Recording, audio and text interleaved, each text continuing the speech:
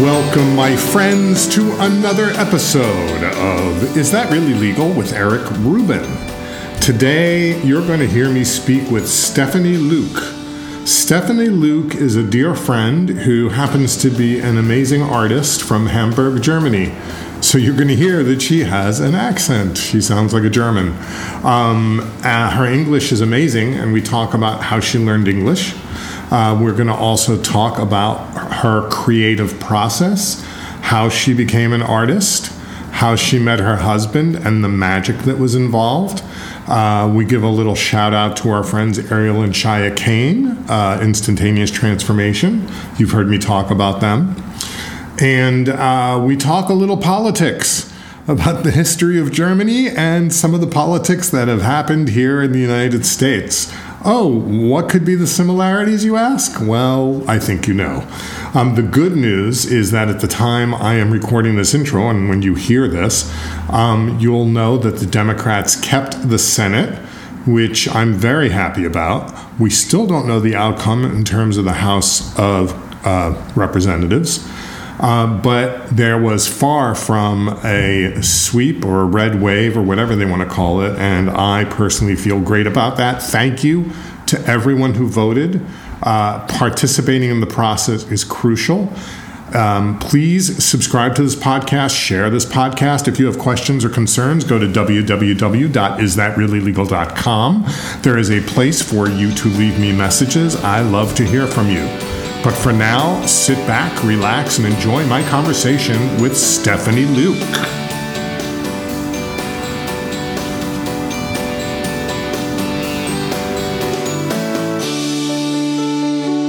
Stephanie Luke, welcome to Is That Really Legal with Eric Rubin. I am so excited to talk to you today. Thanks for being on. Hi, Eric. Thanks for having me. I'm so excited to be with you, and I'm really curious what's going to happen here. Excellent. One of the cool things about interviewing people that I know personally is that, like, people like you that I know a ton about personally, I also know nothing about in many ways. Like, I know you're German, I know you're an artist, and we'll talk about that and more, but I have no idea where you grew up or any of your early life stuff or your story. And people are interested because there's a lot of people who want to be artists and they think there's a right way to do it. And one of the cool things about interviewing people like you is to show everybody's got their own way and it really doesn't matter, a lot of it. But let's just start off with the fact I know you live in Rosengarten, which is just outside Hamburg, Germany, with your lovely husband. But where did you grow up? I grew up in Hanover, which is approximately, I'm sorry, I only can do it in kilometers, 150 kilometers from where I'm now. So it's a little more south. It's like a 1.5 hour drive south from Hamburg. Great. It's a small town, like 500,000 people live there. Mm-hmm. And as a kid, I grew up a little bit at the outside of the city. My grandparents, I spent a lot of time with my grandparents, had a lovely, sweet, tiny house and a garden. So we spent a lot of time there, my sister and I. And even as a kid, I was drawing and, doing creative stuff and writing stories for my sister as soon as I could write, I had no idea I would ever become an artist. I love that because some people think that there's a right time to make that kind of decision.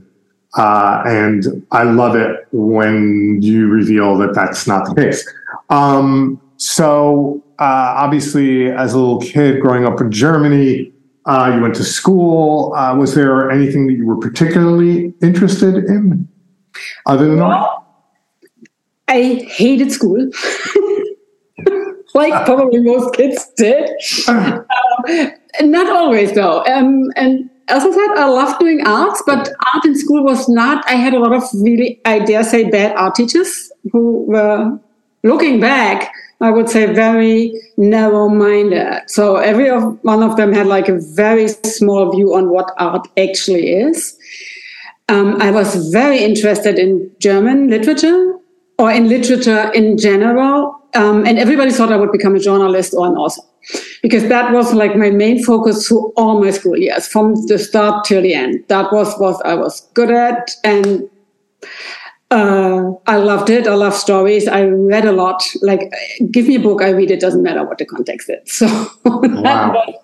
And by the way, just so people are like, wait a second, she's German and her English is amazing. That's true. There aren't a lot of Americans I know who speak more than one language. Was that part of your experience growing up in Germany to study English, or did that happen later? That happened later. I was really bad in English in school. I nearly almost failed. But did you ever live in England? Yes, I did. And that actually happened when I studied art. The university I studied did an exchange with the Slade School of Fine Art in London. And I was one of the 2 lucky ones they took for the exchange. And as you know, I love talking with people. So I had no chance but to learn English. And I learned really fast. And the cool thing was that for me, because I went there, I had a little English, I prepared a little bit. And a friend of mine who grew up with 3 languages and spoke German and English fluently was the second one who went to England. So I kept asking her questions in the bus. Every advertisement I couldn't understand. It was like, what is that? What does that mean? So that was helpful. And for me, learning English, not like, like boring vocabulary, like one, which really didn't work out for me in school. I just talked to people and they corrected me when I was wrong. I love that. I feel the same way about language. You can learn all the conjugations, but the truth is when you speak with people, some of that is either never used or used improperly. The native speakers don't speak textbook language. I've certainly experienced that in Spanish here in New York. People speak an amalgam or mixture of Spanish and English and who knows what else. And each country has its own version of Spanish, which makes it even more bizarre. As you know, with English, we have English friends in common. And there are words that they say that I have no idea what they are, and it's my language, and vice versa. And there are expressions that you hear in English that some people like more than the actual English. You hear them in rather American. I don't know. We talk about apartments. Almost nobody ever refers to a flat. A flat might be, oh, your tire got punctured, just as a small example. And then there's odd expressions like I'm chuffed. I didn't used to know what that means, but because I watch British television, I've learned. With German, I feel I was surprised. I have traveled throughout Germany, thankfully. I will continue to, I hope, soon. But I will reveal that we've been in each other's houses, that we've literally stayed over with, because you visited here recently, and Holly and I, my wife, have visited your home. So we're familiar, really familiar with each other. But different parts of Germany are very different, just like the United States, even though Germany is smaller.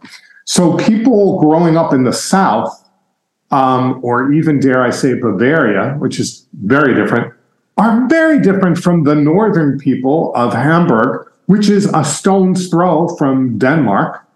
And, if you make a left, I guess you could go to Amsterdam. Maybe that's closer. And then there's Cologne.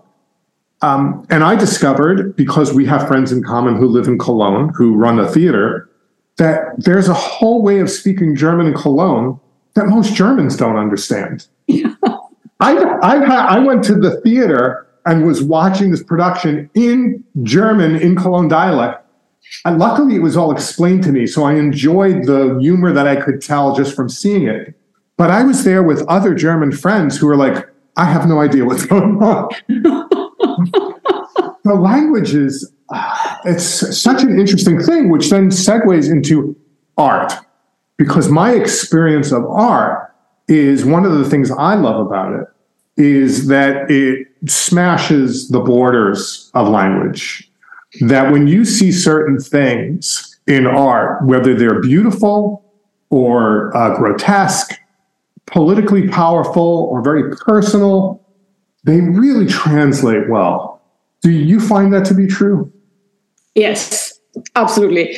I believe that is one of the main things why I love art so much. Not just doing it or being an artist myself, but I've recently been so enjoying going and seeing other people's artwork since COVID. This year things opened up. I went to a few art fairs showing my art, but also went to a few things where I was just going to look at what's up. And it just made me happy. And it was like, I went to a really big art fair in the south of Germany, and they had a huge variety of different art, like painting, sculpture, really modern stuff, more classical stuff. Like you could find nearly everything there. And I went out after a whole day walking in there.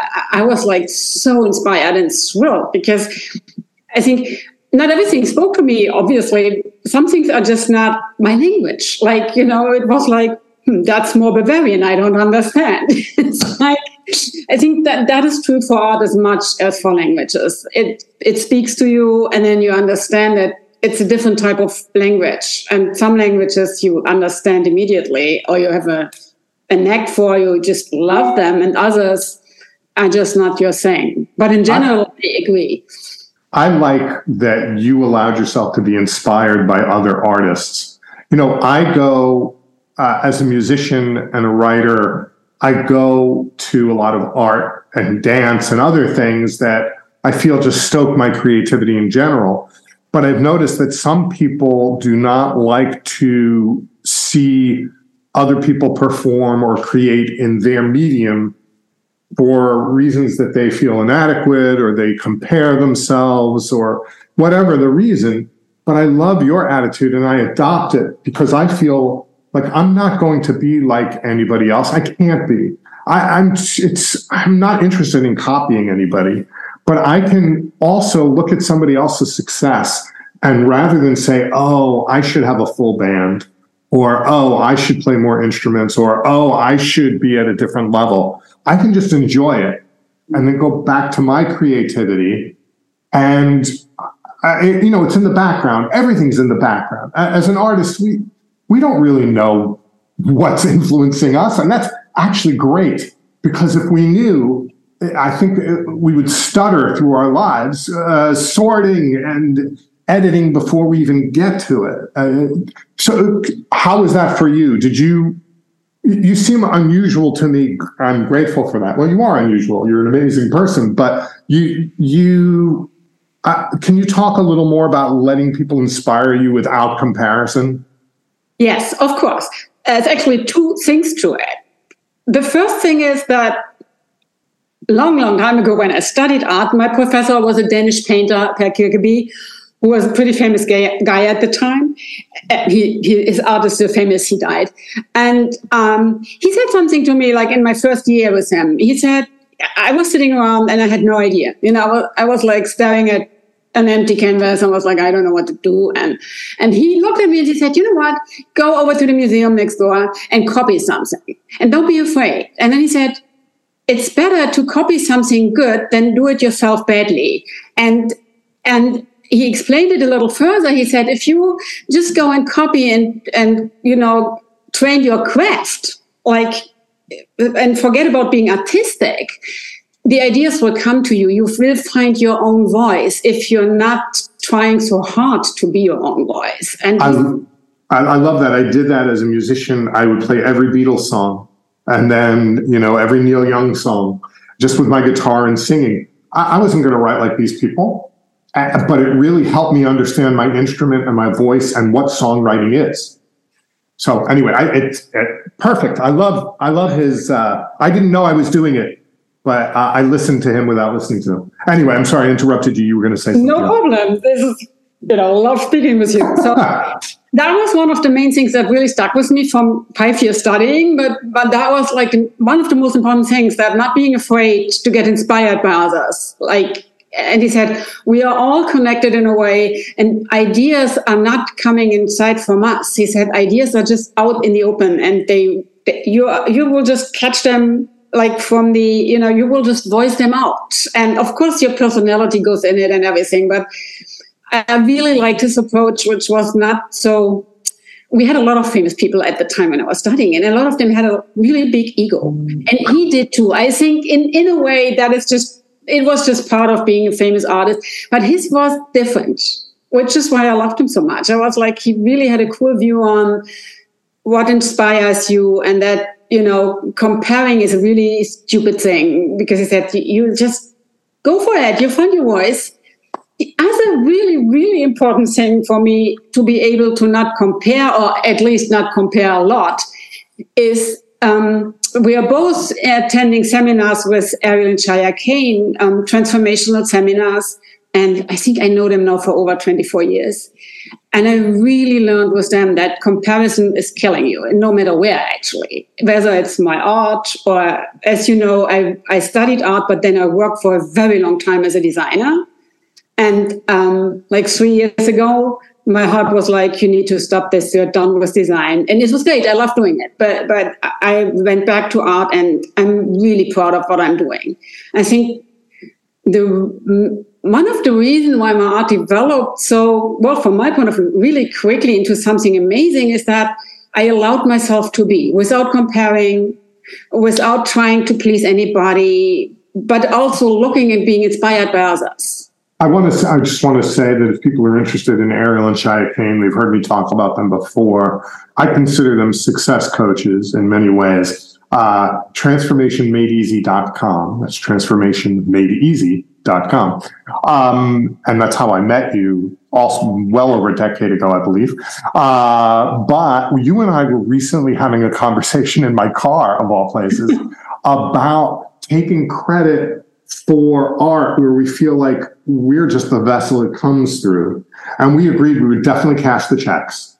But I have a healthy respect for this sort of divine thing that comes to all of us artists that we choose to either ignore or encourage. But I really feel that I don't know much about psychology. I do know there was a guy named Carl Jung who believed, that's Jung, Jung. He probably was German. I don't know. Yeah, German or Austrian, I'm not sure. Yeah. He believed in something called the collective unconscious, which I don't know anything about, except I do know that I pick up other people's thoughts sometimes. And also, you can't deny that there are group ways of thinking, and people kind of catch each other's well-being or lack of well-being and all that stuff. And I feel like, if you hang out with creative people or put yourself in creative situations, that also, in my experience, really helps. And I definitely know it doesn't help if you hang out with people who complain how hard it is to do something. If I hung out with a bunch of musicians who are like, oh, I'm not making any money, I suck at this, me personally would probably spend time trying to make them feel better rather than just going, you know what, I need to get out of here. You guys are a bummer. I'm going to go create something. Because ultimately, even when I feel like I don't have a song in me, I don't feel like it, I will pick up my guitar and I will just play somebody else's songs. And if all that happened was I practiced my guitar and sang, that's great. Sometimes out of, much like the copying thing you talked about, out of just playing some songs, literally something will pop into my head. And I have my pen and my paper right there in my book, my songwriting book.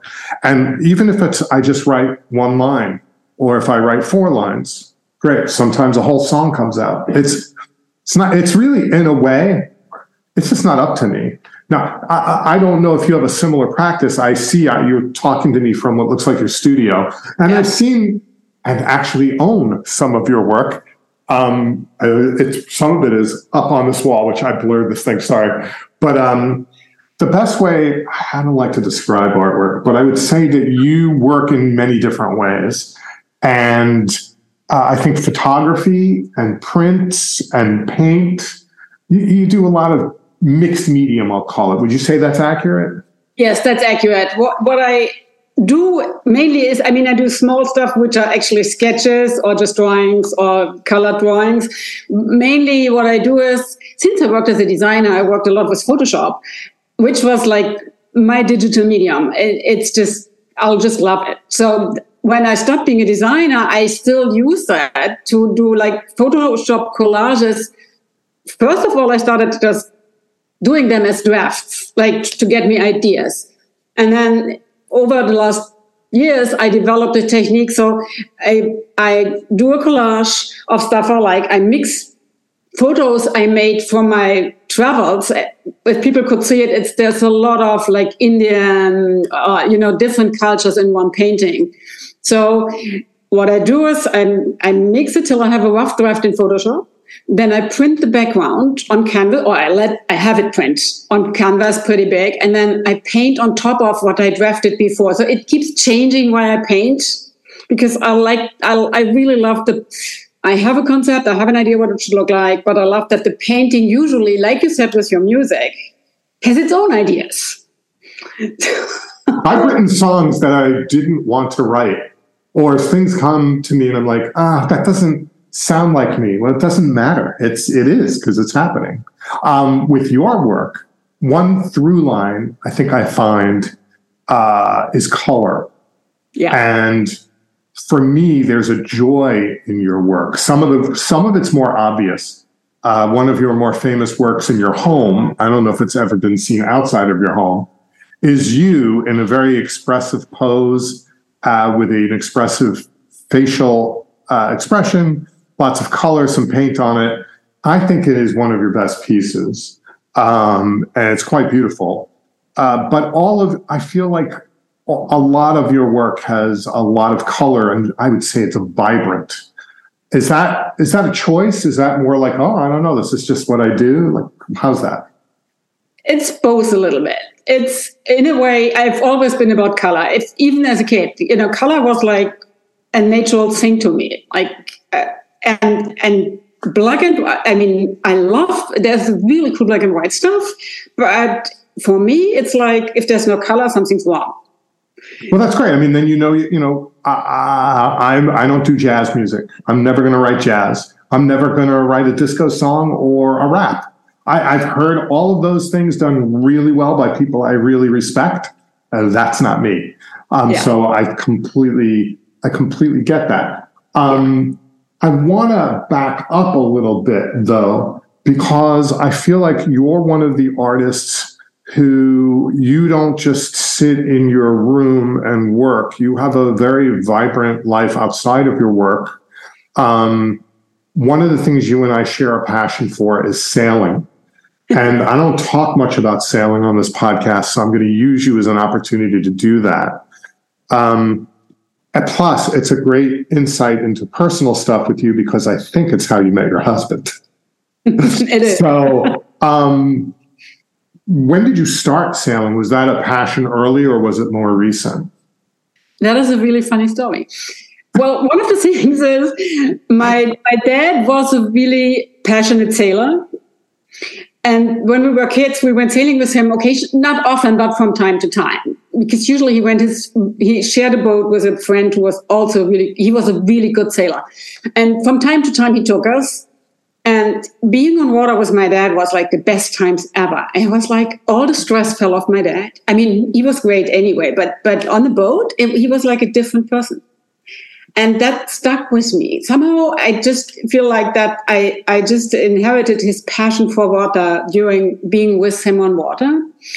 But over the years, I moved to Frankfurt to study and moved to Hamburg. And I didn't really go on water anymore because I just had a busy life. And I must lie, about 20 years ago, I was ready to find my mate. I was sitting in my apartment, and it was full moon, and I had like a rooftop apartment. I was looking at the moon. I was sitting there talking to my universe, and I said, you know what, universe, I'm ready. Where's my mate? Where's the guy that stays with me? I just want someone who stays, who has time for me. And this tiny little voice in my head said, go learn sailing. I heartily ignored it for a full month, and I was next full moon sitting in my apartment looking at the moon. I was like, hey, universe, where is he? I told you I'm ready. Where is he? This tiny little voice in my head went like, go learn sailing. I was like, okay. So I went Infantil Sailing Club where I could sail and not only learn sailing, but also they had boats for the club members, so I could, keep sailing once I learned it, which made sense to me. On the lake in Hamburg, which is where I met my husband. Yeah, by the way, for people who don't know, there's this beautiful lake in the middle of Hamburg. Hamburg's a beautiful city and in many ways reminds me of Brooklyn. You've been to both places. Would you agree? Yeah, absolutely. So anyway, so you meet your husband. Tell us a little bit about that. So you go to this sailing school or, to learn. What happened? I went to learn. The thing is that this club, because there is multiple clubs on the lake, this club on his website the club also owns a catamaran at the Baltic Sea at a different club. But the catamaran, it's a beach catamaran, was a 16-foot Hobie tiger, not a tiger, a Hobie, 16-foot tiger, a Hobie.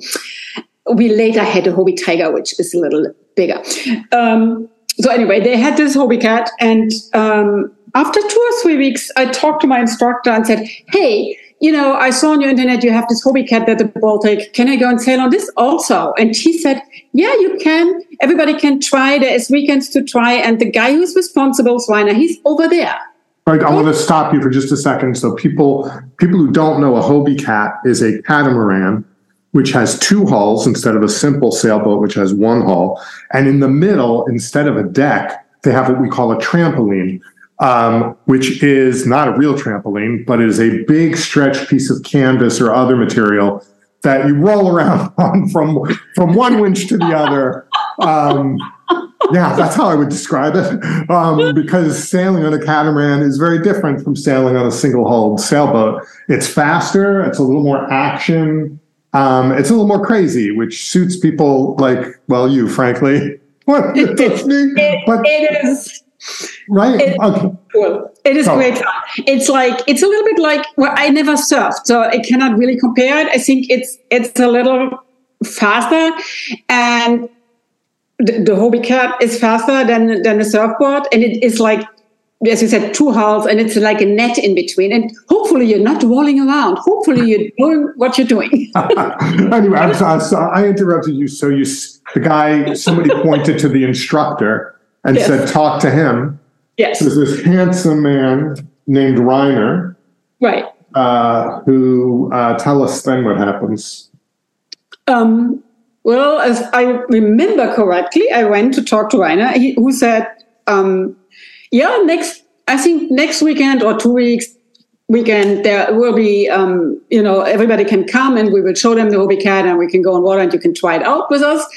And then he gave me the number of a different guy and said, you can drive with this guy because we will be there early. So I drove with someone else and met him at the Baltic a week later. And it was very funny because he came out of the clubhouse with another girl. But he really beamed at me, like he was so happy to see me. I was like, oh, hey, you look nice. And then later on, when he was on water with someone else, I sat with this girl at the beach and said, hey, is Rainer your boyfriend? Because, I didn't want to, if he didn't engage already, I didn't wanted to make anything. Right. No, I'm lesbian. And as far as I know, he's single. Just go for it. I love, she's like, oh no, I'm a lesbian. Oh, great. That's great for you. And great for you. Yeah. So we went sailing together and then we came back and he went sailing with another guy and they got lost on the water because the wind stopped blowing and they were far out. So they did not come back really. And we went back to Hamburg with the other people. And then he called me 2 days later and we just met at the club. He said, would you like it? I said, yes, I did very much. And we just had a date for a beer. And I think he just came back with me into my apartment and never really left. Oh, I was getting nervous about how much you were going to share. He came back to my apartment and now I have to switch the sound off or tell people to send their kids out of the room. But no, you're classier than that. And I appreciate that stuff. So you guys just got together and have been together ever since. Ever since. It's like he just really, he did left, of course, in the morning for work and he went into his own apartment to change clothes. But he's basically coming to see me like every night. And after 3 months, we decided, we don't need to pay for 2 apartments since you're here all the time. And he just quit his apartment and moved in with me. That's fantastic.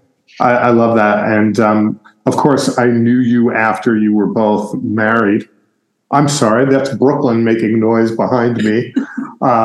Some truck drivers annoyed with people not moving, even though they can't go anywhere. I can see it. Yeah. So in any event, I'm going to say for me that I think it is a misnomer or just a wrong-headed notion that people have to suffer for art. I am happily married, and my happy marriage really supports. I'm looking this way because my wife is in the living room. Besides buying me guitars and encouraging me and loving listening to me play and appreciating me, really, the whole experience supports me in being creative. Is that true for you too? What's your experience? Yes, absolutely. It really is. Like, what actually happened is that when I met Rainer, I was working, as I said, as a designer in various design areas and earned quite some good money. And then Rainer quit his job. He was an employee somewhere and started building his own business. And at some point, it was like we switched. His business really ran well. And besides that, I was kind of tired doing design. I got ill.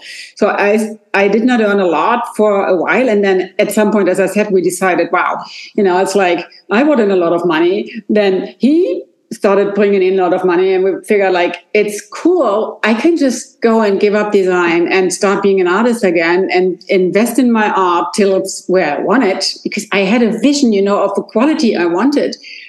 And I didn't want to, I would have if I had to, but luckily enough, since Rainer supports me, not only monetary wise, but he's really convinced that is the thing I should do. Like, he's really convinced in the end I will make more money than we both together did before. But I agree. Your artwork is fantastic. By the way, just before I forget to do it later, how do people get to look at your art? You have a website, right? Yes, I have a website, which is I just doing some updates, but you can see a lot already. I will have a web shop also very soon. It's in the making. I just need to figure out a few details. You can also find me on Facebook or Instagram. And if you on Facebook or Instagram go Stephanie Lueck, I spell it. It's Stephanie with F, and Lueck is Lueck, and then art, like art. You will find me on Instagram as well as on Facebook. And my website also is, you could just go Stephanie Lueck, as I just spelled it, .com. That's my website. Excellent. I love it when it's simple and straightforward. Me too. Right. So you were just in New York. Did you have any art experiences while you were here besides just hanging out with me, which was artistic, I'm sure? But did you I am pretty sure you went to some galleries and talked to some people. Is that true? Yes, we did on our last day. We also, I have to say up front, being with people, and we hang out with you and Holly, which was awesome and inspiring. And then we went to a seminar with Ariel and Shia Kane, which was just so rejuvenating and also inspiring, being with my friends, and you said that earlier, this is a group of people where no one really, we complain, but not a lot, where people are really interested in living a good life and taking responsibilities for their life. And there isn't a lot of complaint around, which I found is really inspiring. Mm-hmm. But also on Tuesday, we went to see some galleries. We had an appointment with one because they are only open on appointments. And then that was really nice. Also, it wasn't what I expected. It was smaller than I thought. And they have their main gallery in LA, which is the one I saw on Instagram. So it was still nice to speak with the manager and look around a little bit. But like on the street they were on, there's like a lot of galleries. So we just walked into a few, and it was really cool. It was a huge variety of different art. One had African guy who obviously had a theme of Africa and what's going on there. Another one had like really crazy art street, which I liked a lot. And then we found one where I actually made contact who had a variety of artists, which were, a lot of them were really colorful. So you can I just like them a lot. They were really cool. And we had a really nice chat with one of the managers in there. So that was very cool. I really appreciated that they were so close to each other. You could just walk the street and bump into one of the other. That's awesome. I'm going to make a little turn here, and I'm going to ask a little political thing, if it's okay with you.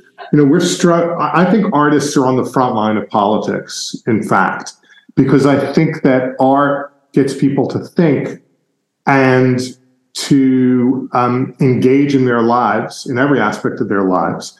And I think that many of the more, how do I put this? Certain political people don't want us to think, they don't want us to express ourselves. And in those times, I feel it's more important than ever to express ourselves. I'd much rather fight that kind of thinking with my music or with your artwork than with anything physical or breaking anything or being violent. And I think that now more than ever, it's important for people to support art in all its forms and to engage with art.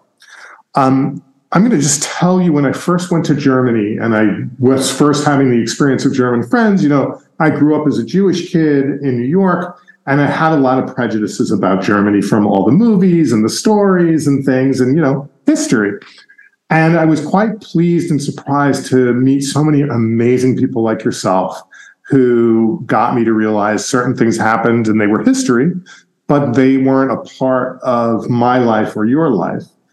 But what's weird is now I live in America, and some of these things are happening here. Some of the things that there are memorials for in Germany or plaques or conversations or whatever are happening right here in my backyard. And I'm going to be honest, I find it distressing and disturbing. I don't try not to spend my whole life making that my life. But, you being a German of a similar age to me, probably grew up, I know for a fact you grew up with a history of what happened in Germany in the National Socialist era, as they call it. And look, I'm sure that your parents and grandparents had a very specific experience of that, living through that time.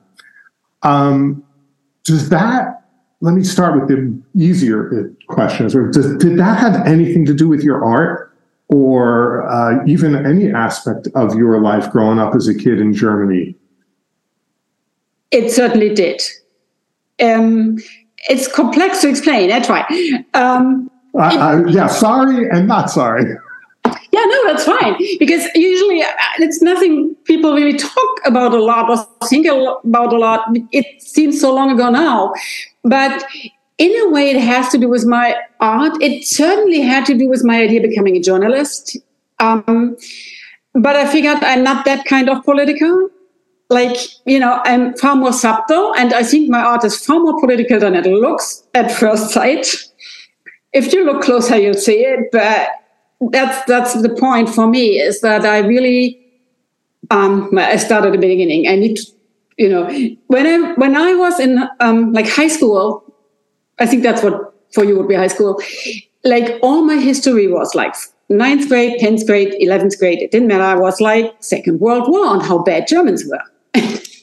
At some point I was leave me alone. I got it. We are bad. Of course, things that happened were horrific, out of question. But it was nothing else existed. There was no other history before or after that. Right. And then I had a French teacher who was also teaching history, and she also did the Second World War with us. And she was very cool. She said something that stuck with me for life. She said, you guys, because she did not say you bad Germans. She said the things that happened are horrific, and she really hopes nothing like that will ever happen on the planet again. But that we need to understand what happened for our ancestors and how this could happen. And she said that is not an excuse at all. But if you don't understand what happened, it will happen again. I know you and I had a discussion about the Treaty of Versailles and how it set the Germans up to suffer so much that they had no choice. Well, many felt they had no choice but to do certain things. Not everything. I'm just saying that it destroyed the German economy, and there were, certainly if people know more about this than me, that there's a lot of people out there, and they can certainly write to my show. But I get that, and that perspective is important for a kid who all they hear is how terrible everybody in their country is, or was, or will be. Yeah, I think the main thing she was talking about was that she said it wasn't just the economy. I mean, that was bad enough, but she said that people were like, Germans were treated so badly, like they were morally like nothing worse, and that made them prone to someone like Hitler. That was why so many people followed him without looking closely what he was actually doing. And she took us to some people who had been in the resistance. And that was very, very cool. It was and very touching. It was so different speaking with these people who had actually experienced this time, and from a point of view where they were in really high danger, because if they had gotten caught, they would have just been killed. Mm. And even these people said that they had compassion, not with certain people. There are things that happened that really there is absolutely no excuse for. But for the majority of people, they said they were just frightened. And first, when it started, they thought, finally, someone sees our values. Finally, someone makes us feel we are also worth something. And then when things turned bad, they got scared. They didn't see it coming, and they just got really, really scared. And still, none of it is an excuse, because I think you always have a choice. But I also think it's always important to have compassion with people on all fronts. I couldn't agree more. And I don't, talking about how being a suffering artist doesn't help you. Nobody does their best anything when they're hungry, when they don't have enough money, when they feel put upon, whatever.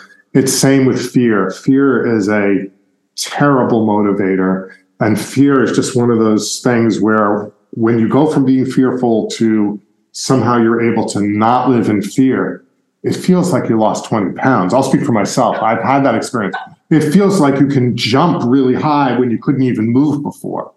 And I wonder, what do you guys think when you look what's happening in my country? And I know you have a lovely home, and is there room for Holly and me? There is definitely room for Holly and you, always. Thank you. Thank you. It's scary.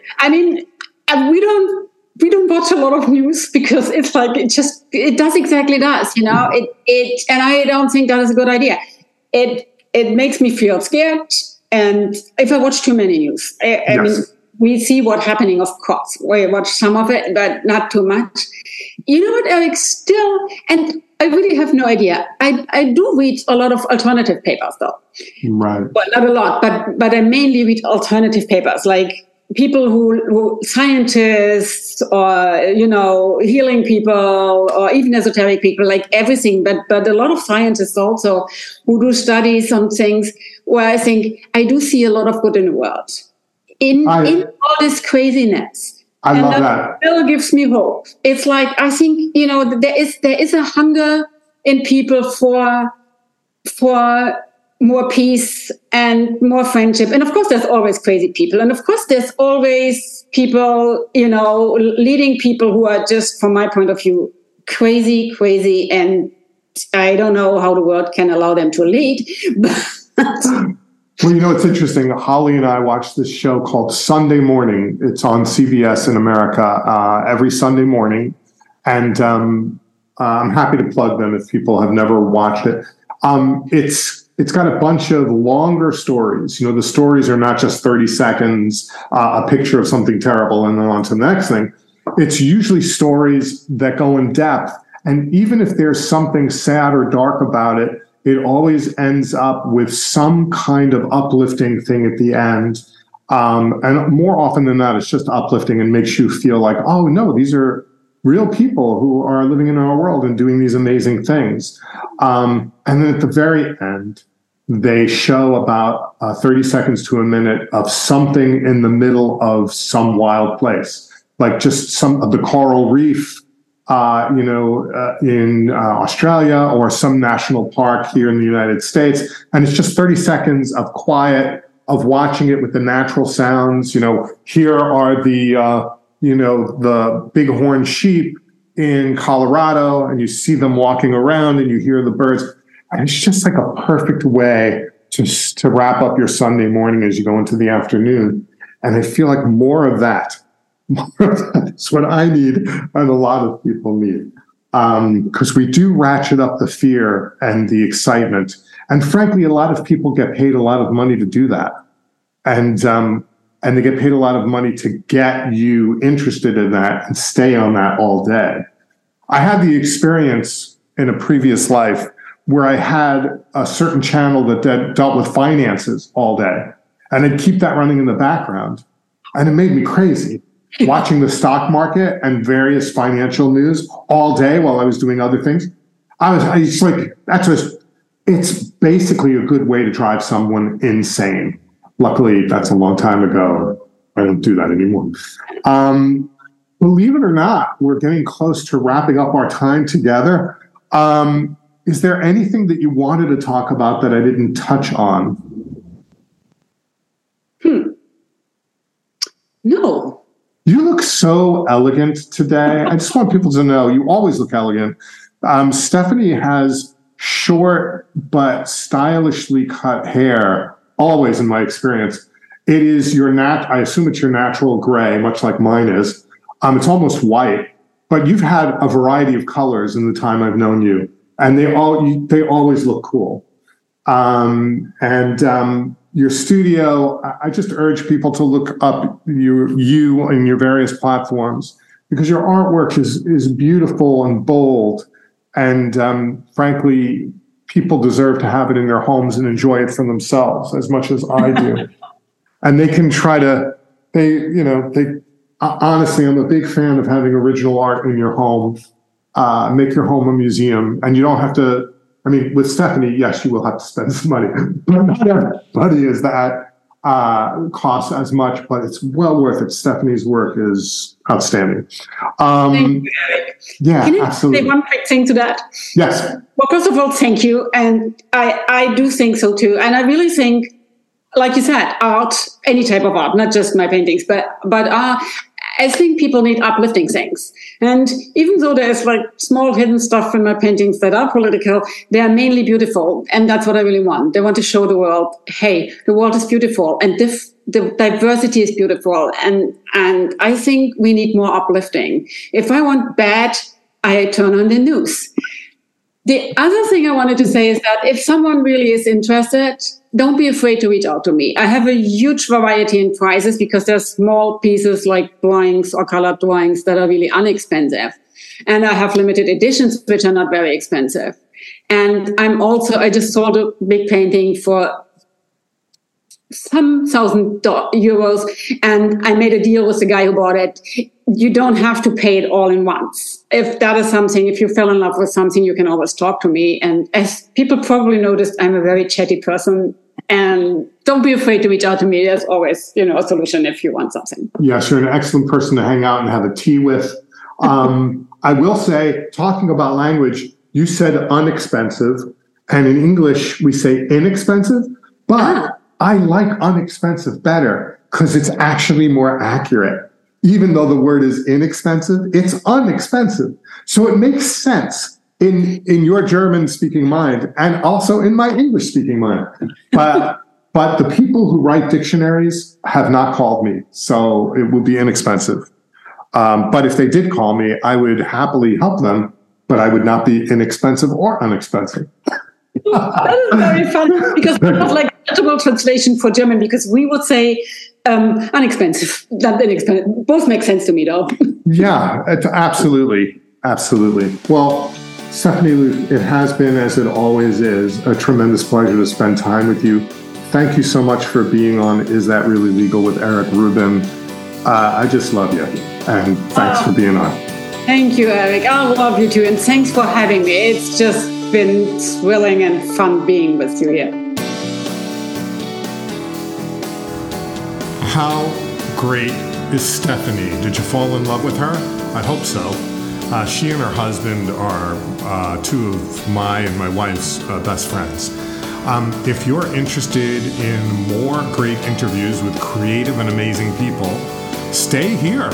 Get more of them. Subscribe to this podcast. Share this podcast with your friends. And as always, if you have any questions, concerns, comments, go to www.isthatreallylegal.com. There's a place for you to communicate with me. We will have more amazing guests as always. And I want you to stay engaged. Now that the elections are over, it doesn't mean your job as a citizen is over. It means you need to stay engaged. Read, write your elected representatives, talk to friends, vote again when it comes up again. You get it, all right? Please be safe, have fun, and I'll see you next time. Bye-bye.